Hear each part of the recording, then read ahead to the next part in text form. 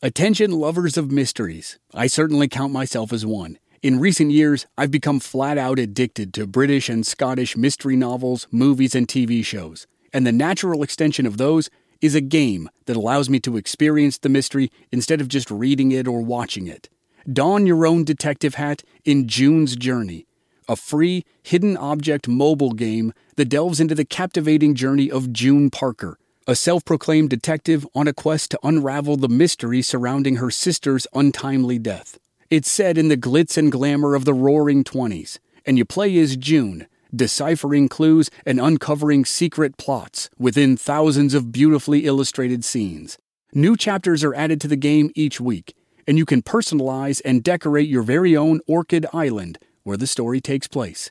Download June's Journey on your Android or iOS device, or play online via Facebook Games. Your detective journey awaits. Judy was boring. Hello. Then Judy discovered ChumbaCasino.com. It's my little escape. Now Judy's the life of the party. Oh, baby, mama's bringing home the bacon. Whoa, take it easy, Judy. The Chumba life is for everybody. So go to ChumbaCasino.com and play over 100 casino-style games. Join today and play for free for your chance to redeem some serious prizes.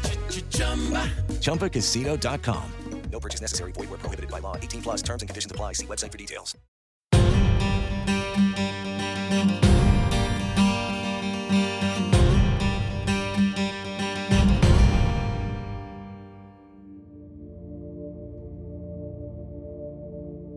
On March 6, 1974, California Governor Ronald Reagan was the guest speaker at a lunch in Washington, D.C. A person in attendance asked him about PIN. PIN was an acronym for People in Need, a food giveaway program in Northern California that had launched a few weeks earlier. It was the result of the first major demand by the Symbionese Liberation Army, the people who kidnapped Patty Hearst. "It's just too bad," Reagan said, "that we can't have an epidemic of botulism." The governor's remark shocked a congressional aide who leaked it to a reporter. Reagan apologized for the quip, but privately and publicly, many of his constituents cheered what they perceived as being tough on a class of people who took handouts. They also cheered Reagan being tough on crime, and one of the most visible examples was the governor's plans to prosecute Joe Romero and Russ Little to the fullest extent of the law. 2 months earlier, Romero and Little were arrested after a traffic stop spooked them into a shootout with a cop. Then, evidence found in their van linked them to the SLA, and it linked the SLA to the murder of Oakland School Superintendent Marcus Foster. The SLA thought the murder would start a counterculture revolution, and millions would join their ranks or at least cheer them on. But it backfired, making the SLA a pariah among leftist groups and the general population alike. The group had to go into hiding and change its tactics. So the SLA, led by Donald DeFreeze, kidnapped Patty Hearst and demanded her family implement a free food program. The program was a means of earning goodwill and support in the court of public opinion. At best, it earned them some platitudes from fringe newspapers. And as the program wound down in late March, there was no sign that Hearst would be released. DeFreeze wanted a revolution, but all revolutions need financing. There were 10 members of the SLA, but 2 of them, Joe Romero and Russ Little, were in San Quentin State Prison. DeFreeze was a fugitive from Soledad State Prison, a facility from which he escaped 2 years earlier. So he rarely left the series of squalid safe houses that were used by the group. That left 7 people to earn enough money for food, rent, booze, and of course, guns and ammunition. Before the kidnapping, some of them still had legitimate jobs because they weren't yet linked to the SLA. After, they had to quit the jobs and go underground. By March of 1974, the 7 plus Patty Hearst were squished into a Daly City apartment with no source of income. So, DeFreeze made 2 decisions. The first was to rob a bank. The second was to change Hearst's status. She had shown herself to be trustworthy. She'd even told the group she no longer wanted to go home. This might have been self-preservation, or a genuine desire to stay with the group, or something in between. Patty Hearst's psychological state at the time would be studied for decades and is still the subject of debate today. But what mattered at the time was that the SLA believed her. DeFries and the others realized that if Hearst joined their ranks, it would give them attention and legitimacy. He made an announcement to the group. When they robbed the bank, Patty Hearst would make her debut as Comrade Tanya of the Symbionese Liberation Army.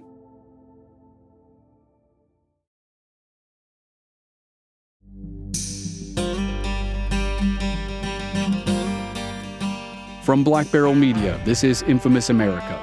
I'm your host, Chris Wimmer, and this season we're telling the incredible true story of the kidnapping of Patty Hearst and her possible transformation into a revolutionary of the 1970s. This is Episode 3, The Hibernia Robbery.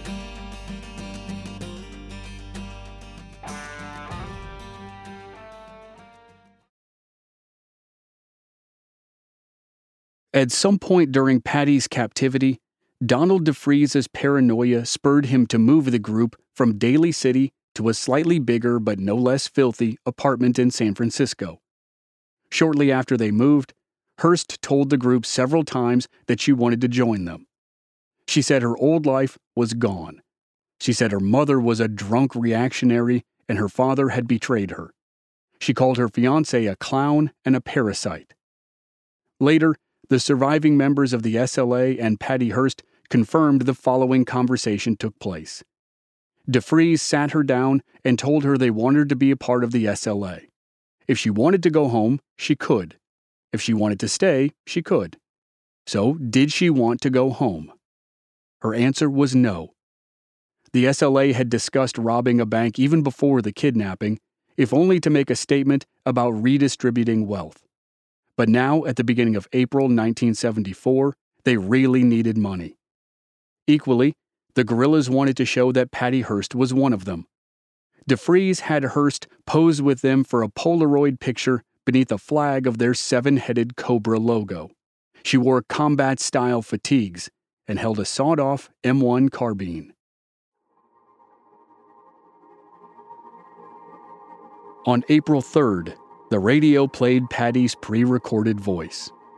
The 20-year-old assured her family and other listeners that she was in no way drugged, hypnotized, tortured, or otherwise coerced.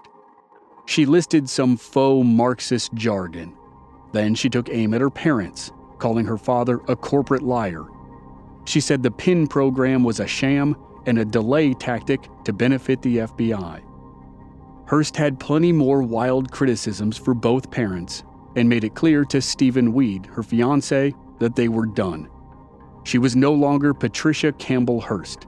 She was Tanya, named after a comrade who fought alongside Che Guevara in Bolivia. She paid tribute to Russ Little and Joe Ramiro in prison, two men she had never met. She ended by quoting a phrase from the Cuban Revolution that meant, "Fatherland or death, we shall triumph." The SLA now considered Patty Hearst a full-fledged member. Her training began in earnest. Bill Harris taught her how to dip bullets in cyanide. DeFries taught her how to assemble a pipe bomb. This was incredibly dangerous under the best of circumstances, but even more so because of DeFries's drinking and the fact that they were in a tiny apartment. They conducted daily military drills and calisthenics inside the apartment. After days of studying maps, they decided the best bank to rob was a branch of Hibernia Bank that was located in San Francisco's quiet Sunset District. The SLA spent their last dollars to rent 4 cars for the robbery and buy food for a group dinner the night before the big event. DeFries was confident that they would have plenty of money soon, so he didn't mind spending the rest of their funds now. The planned date of the robbery was April 15th, the deadline for Americans to pay their taxes. It was symbolic for the SLA, who considered their upcoming robbery to be a confiscation of wealth for the people, a statement against the greedy government. When Bill Harris had cased the bank a few days before, he took note of the security cameras. Security cameras were becoming more popular, but they were still very rudimentary. The technology wasn't sophisticated enough for the lens to follow a moving target. They pointed in one direction, and that was all they could see. So it was important to know exactly how they were positioned, but for the opposite reason of most robbers. Most robbers wanted to avoid the cameras, or at least make sure their identities were concealed. Donald DeFries wanted to make sure that Patty Hearst was seen and identified. DeFries made her wear a wig that looked like her hair at the time of the kidnapping. She had since cut it shorter to appear more militant like her fellow SLA members. But DeFries wanted there to be no doubt that it was Hearst helping them rob the bank. And he made sure her gun was loaded before leaving their apartment on the morning of April 15th. Shout out to Claritin for supporting this episode and providing us with samples, especially in the spring when the pollen from desert plants here in Arizona is off the charts. I get all the classic symptoms: coughing, sneezing, runny nose, itchy eyes, and a pressure buildup in my head. The works. Luckily for those of us who live with symptoms of allergies, we can live Claritin Clear with Claritin D. The double-action combination of prescription-strength allergy medicine and the best decongestant available relieves sneezing, a runny nose, itchy and watery eyes, an itchy nose and throat, and sinus congestion and pressure with ease. Ready to live life as if you don't have allergies? It's time to live Claritin Clear. Fast and powerful relief is just a quick trip away. Find Claritin D at the pharmacy counter. Ask for Claritin D at your local pharmacy counter. You don't even need a prescription. Go to Claritin.com right now for a discount so you can live Claritin Clear. Use as directed. Prescription products require completion of an online medication consultation with an independent healthcare provider through the LifeMD platform and are only available if prescribed. Subscription required. Individual results may vary. Additional restrictions apply. Read all warnings before using GLP-1s. Side effects may include a risk of thyroid C-cell tumors. Do not use GLP-1s if you or your family have a history of thyroid cancer. If you've struggled for years to lose weight and have given up hope, did you know you can now access GLP-1 prescription medications at TryLifeMD.com? We're now offering eligible patients online access to GLP-1s, the breakthrough prescription medication that can help you lose body fat and weight. Listen to what people are saying. It's fun to put on jeans that you couldn't get into 6 months ago. Every morning, I look forward to getting on the scale. For anybody who's struggling with their weight, it's a godsend. And here's the best part. Your insurance may cover 100% of the cost of your medication. So go to TryLifeMD.com to have your eligibility checked right now. Get started today at TryLifeMD.com. That's TryLifeMD.com.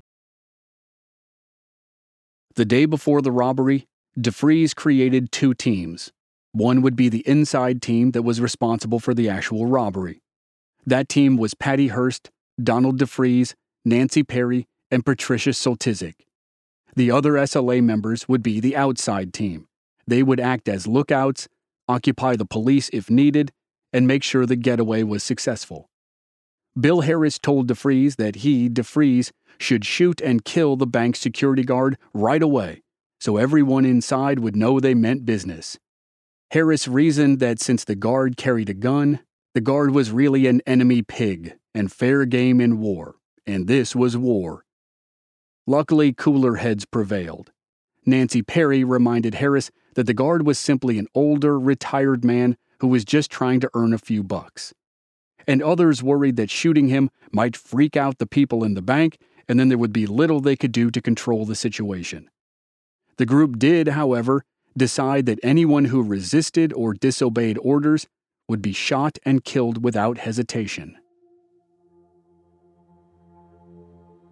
On the morning of April 15th, 1974, Camilla Hall, one of the newest members, drove the inside team from the apartment to the bank and parked around the corner. It was the first time Patty Hearst had seen the outside world in nearly 2 months. She later recalled that seeing green grass and trees nearly made her cry, but she held it together.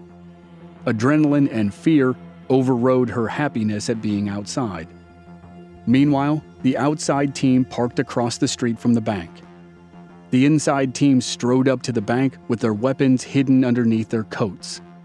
DeFries nodded at Hearst, as if to give her confidence.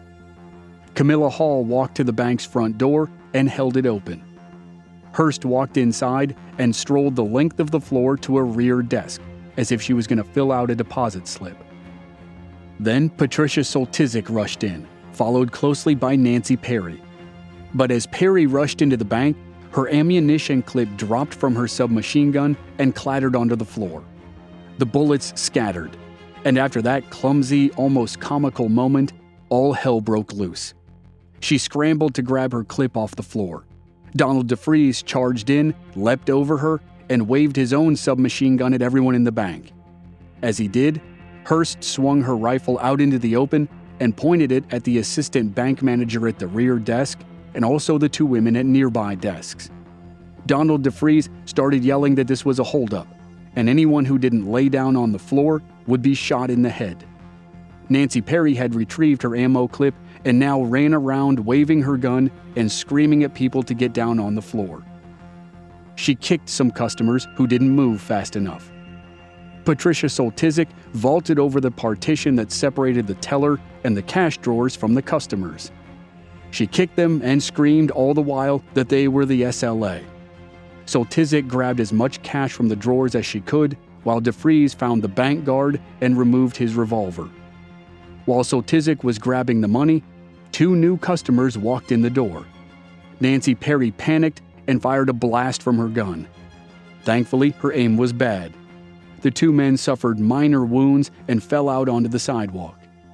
Patty Hearst was momentarily dazed by the gunfire. Donald DeFreeze had told her he'd shoot her if he thought she was trying to escape. And now, Hearst tried to cock her rifle to shoot it at the ceiling, but it jammed. She didn't know it at the time, but when she had tampered with the bullets to apply cyanide, she had changed their shape, which locked the gun's function. Finally, she took a deep breath and did what she was trained to do. In the loudest possible voice, she yelled, "This is Tanya, Patricia Hearst." Then her mind went blank for a second. Then she remembered her line, which mimicked DeFreeze's threat. The first person who raised his head, she would blow it off.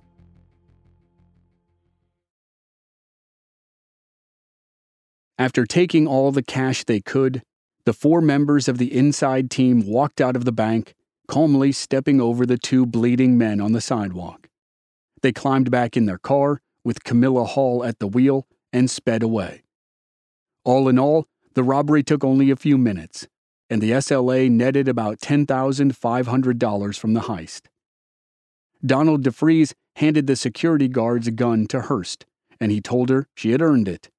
From here on out, there was no question about her loyalty to the SLA. That night and for several days following, images of the robbers pulled from bank surveillance tapes hit newspapers and television shows around the country. Patty Hearst could be clearly seen aiming her semi-automatic rifle at innocent customers. Nearly overnight, Hearst became a counterculture folk hero. It seemed like she had traded in her aristocratic life for that of a soldier in the army of the SLA in their war against society. An influential leftist newspaper in Berkeley celebrated Hearst's apparent conversion with a banner headline that said, "Patty Free." The paper offered posters made from bank images of her with her gun. A subgroup of the counterculture terror group The Weather Underground placed a bomb in the Federal Building in San Francisco and credited Hearst for the inspiration. But to the FBI and other law enforcement and justice officials, Patty Hearst had become an enemy of the state. Even liberal politicians in the Bay Area and the state of California at large had had enough. It had been 70 days between Hearst's kidnapping and the Hibernia bank robbery, and law enforcement had made no real progress finding her kidnappers. Flush with the success of the heist, Donald DeFreeze was euphoric for several days. But then, the paranoia took over. DeFreeze decided that the heat generated by the bank robbery was getting too intense for the SLA to stay at their apartment on Golden Gate Avenue.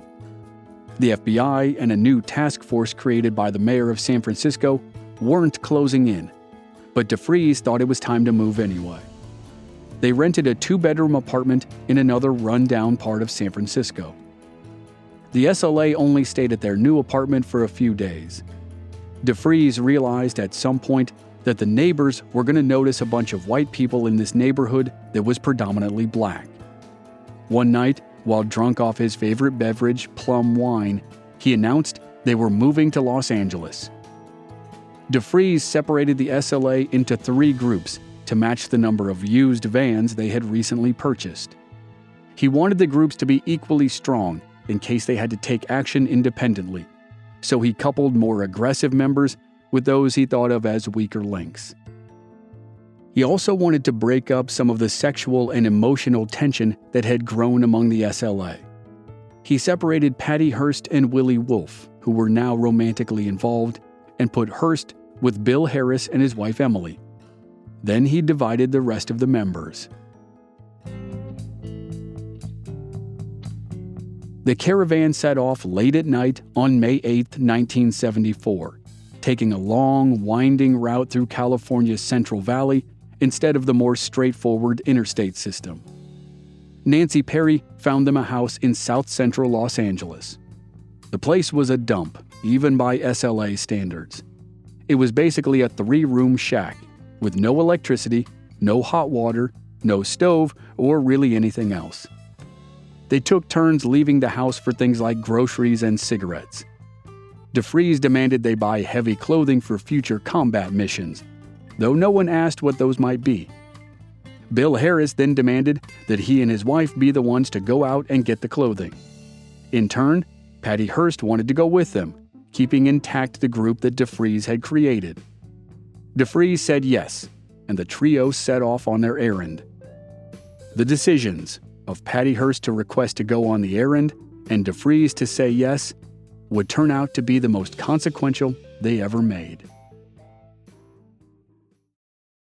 Step into the world of power, loyalty, and luck. I'm gonna make him an offer he can't refuse. With family, cannolis, and spins mean everything. Now, you wanna get mixed up in the family business. Introducing The Godfather at ChumbaCasino.com. Test your luck in the shadowy world of The Godfather slot. Someday, I will call upon you to do a service for me. Play The Godfather, now at ChumbaCasino.com. Welcome to the family. No purchase necessary. VGW Group. Void where prohibited by law. 18+. Terms and conditions apply.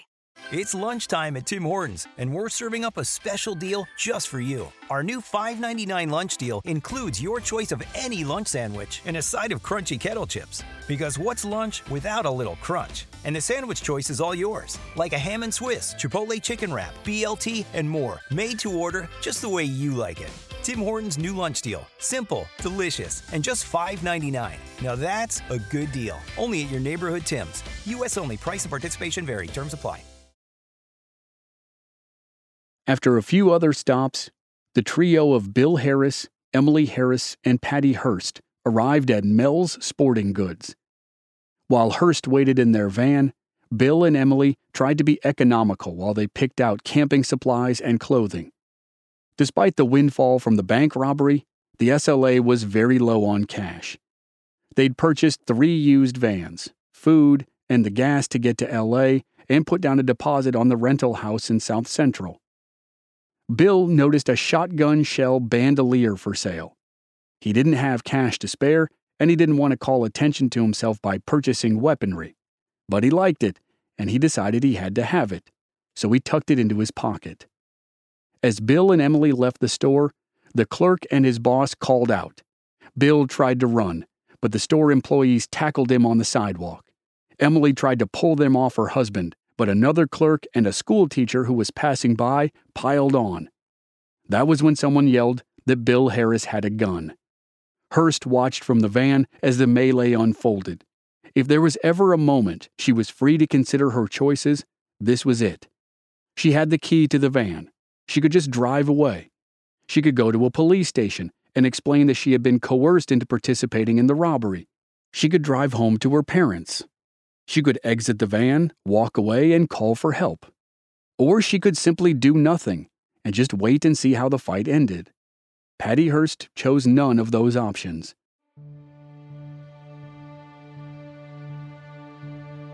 She grabbed the heaviest, most dangerous weapon she could find from the cache under the blanket on the seat next to her. It was Bill Harris's submachine gun, which she had never trained with or fired. She pointed it out the window of the van and pulled the trigger. She sent 30 rounds blazing toward the windows of the store, and the first bullet whizzed right above Bill Harris. One bullet hit a store employee in the chest.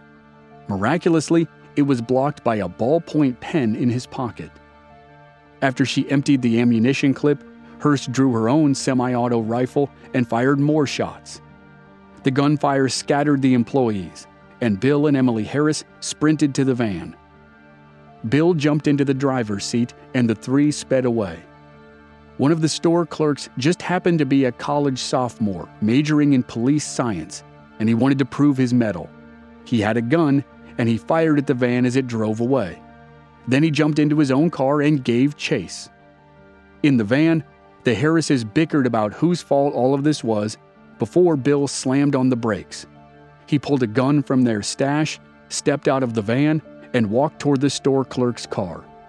When Bill Harris took aim, the clerk realized he had made a stupid move, and he took off. But now the trio knew they had to get a new vehicle. They carjacked 4 different vehicles to make sure they couldn't be followed, and they moved their stash of weapons to each new car. That night, they camped on Mulholland Drive in a stolen van with the teenager who owned it. The 17-year-old was Tom Matthews, and he was thrilled to be part of the adventure. But he also wanted to play in a baseball game the next morning, and the 3 revolutionaries obliged by giving his van back so he could make it to his game. They went their separate ways, though Tom Matthews' part in the story of Patty Hearst wasn't done. Soon enough, he would play a prominent role in her trial. When the Harrises and Hearst split from Matthews, they stole another car and then returned it to its terrified owner after purchasing one with cash they stole from him. They took great care to move their weapons from vehicle to vehicle, but as often happens, the little things get overlooked, and those can become keys to a police investigation. When they abandoned their original van, they left a parking ticket inside, a ticket that had their LA address on it. Now, a day after they had left the address to run a simple errand, they heard on the radio that the police had raided their hideout in South Central, thanks to the parking ticket. And so, with everything going to hell, and while they drove around trying to figure out what to do next, they made the most logical decision in the moment. They went to Disneyland.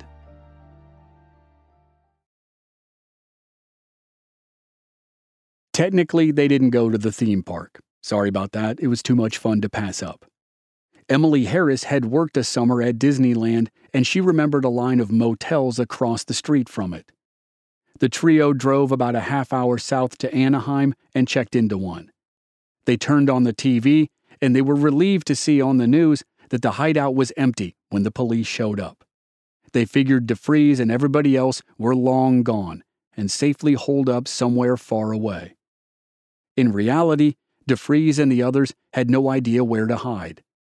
They had no contacts in Los Angeles. When they saw a report about the shooting at the sporting goods store on the news on the evening of the 16th, they packed up and drove off in the 2 remaining vans. They drove aimlessly around South Central for a while. Finally, at 4 a.m. on the 17th, they stopped at a yellow stucco house for no other reason than the lights were on. The SLA took a huge chance knocking on the door, but maybe not as much as it would have been in another place in another time. The little ramshackle house was on a dilapidated street in a rundown part of Los Angeles. Most residents there were struggling, and if their lights were on at 4 a.m, it was probably a flop house. DeFries and his crew guessed well. 2 30-something women answered the door and welcomed them in. They and a few others had been up partying. DeFries came right out and told them who they were, and asked if the group could stay. When the women hesitated, he gave them $100. The SLA unloaded their arsenal, which included more than a dozen semi-automatic rifles, shotguns and pistols, and 4,000 rounds of ammunition. After unloading the vans, one of the partiers told DeFries he could hide the vans in an alley a block away, where people often stashed stolen cars. Throughout the day on May 17th, the egocentric DeFries introduced himself to every straggler who came through the flophouse. He gave out what little cash he had remaining for people to bring sandwiches and wine. By mid-afternoon, it was an open secret in the neighborhood that the SLA was staying at the Yellow House. At about 4 p.m., a woman named Mary Carr walked in on the chaos. She was the mother of a woman in the house and a grandmother to a few of the children in the home.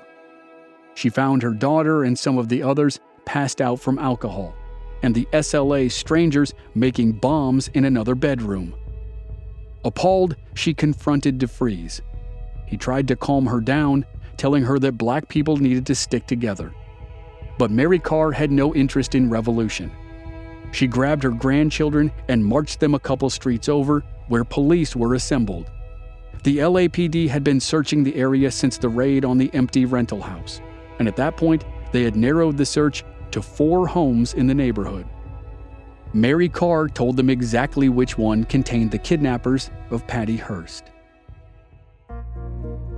It isn't clear how Donald DeFries knew the police were closing in, but Carr's demeanor must have triggered his already sky-high paranoia.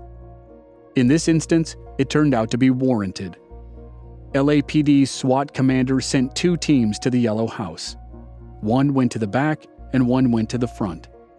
As the team in the front carefully inched forward, the team leader heard DeFries telling everyone inside that they would never surrender. At 5:44 p.m., a police sergeant ordered the occupants of the home to come out with their hands up and they would not be harmed. A moment later, the front door opened. It was just a little boy who was too scared to move. He finally took a few steps forward and officers hustled him out of the way. The LAPD had the house completely surrounded and continued to demand the occupants surrender. Some of them did, but there were still an unknown number of civilians inside, plus 6 members of the SLA. 10 minutes later, at 5:53 p.m., a SWAT officer fired 2 large tear gas projectiles through a side window of the house. The flash lit up the street. It was silent except for the hissing of the tear gas coming out of the canisters inside the home. Then, rifle fire erupted from the house as the SLA started the show. It was the beginning of the biggest police battle on American soil, and it was all captured on live television.